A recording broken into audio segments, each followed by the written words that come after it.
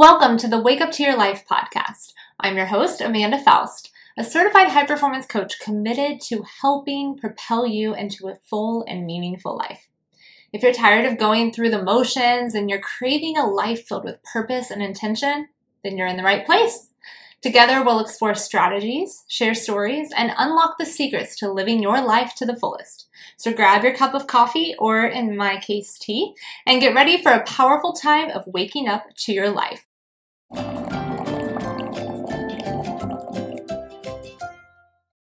Welcome back to the Wake Up to Your Life podcast. I'm your host, Amanda Faust, and today we're talking about how to assess your week as a high performer. So often we have an overall game plan for our month, and then of course a schedule for our day-to-day, but what about a plan for our overall week? How often are we doing that?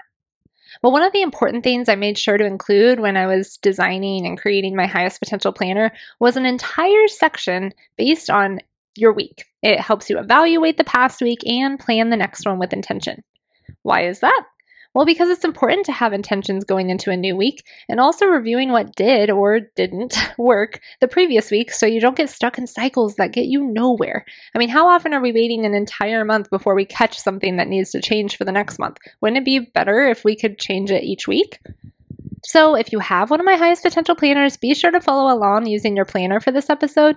And don't worry if you don't, because you can add these processes to your week through journaling or even just doing this mental process before starting a new week. Evaluating your week is an essential tool that allows you to stay on track. It helps you maintain motivation and to continuously refine your approach. So here are a few steps that I always recommend when it comes to planning your week. Step number 1 is reflect. You have to start by acknowledging how your previous week went before you can plan a new one. You can acknowledge your accomplishments, like what can you celebrate? You can recognize your achievements, which reinforces your strengths and boosts your confidence enough to fuel you for another week. That's always fun. Consider what you've done well, what challenges you've overcome, and what positive impact you've made.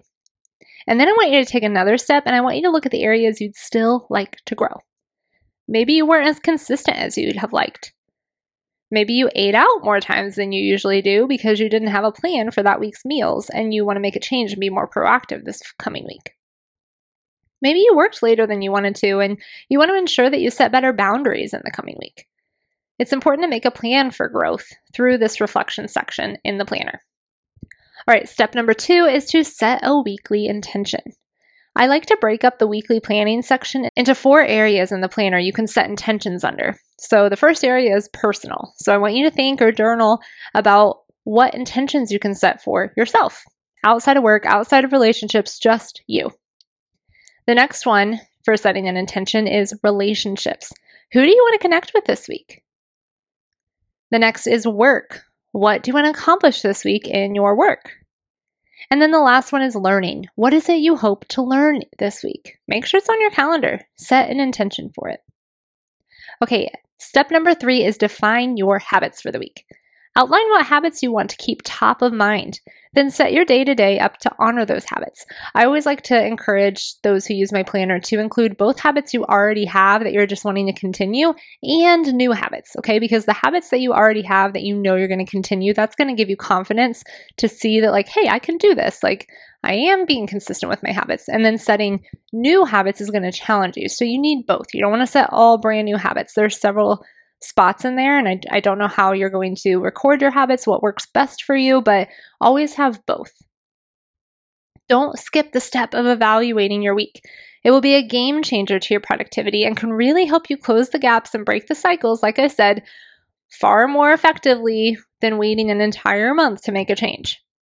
So remember, if you want a guide to help you, order my highest potential planner at wakeuptoyourlife.co and click planner on the menu bar to get yours. And if not, just remember to make time and spaciousness to do a weekly reflection before you start your week. Remember, each new day, and in this case, each new week, is a chance to wake up to your life.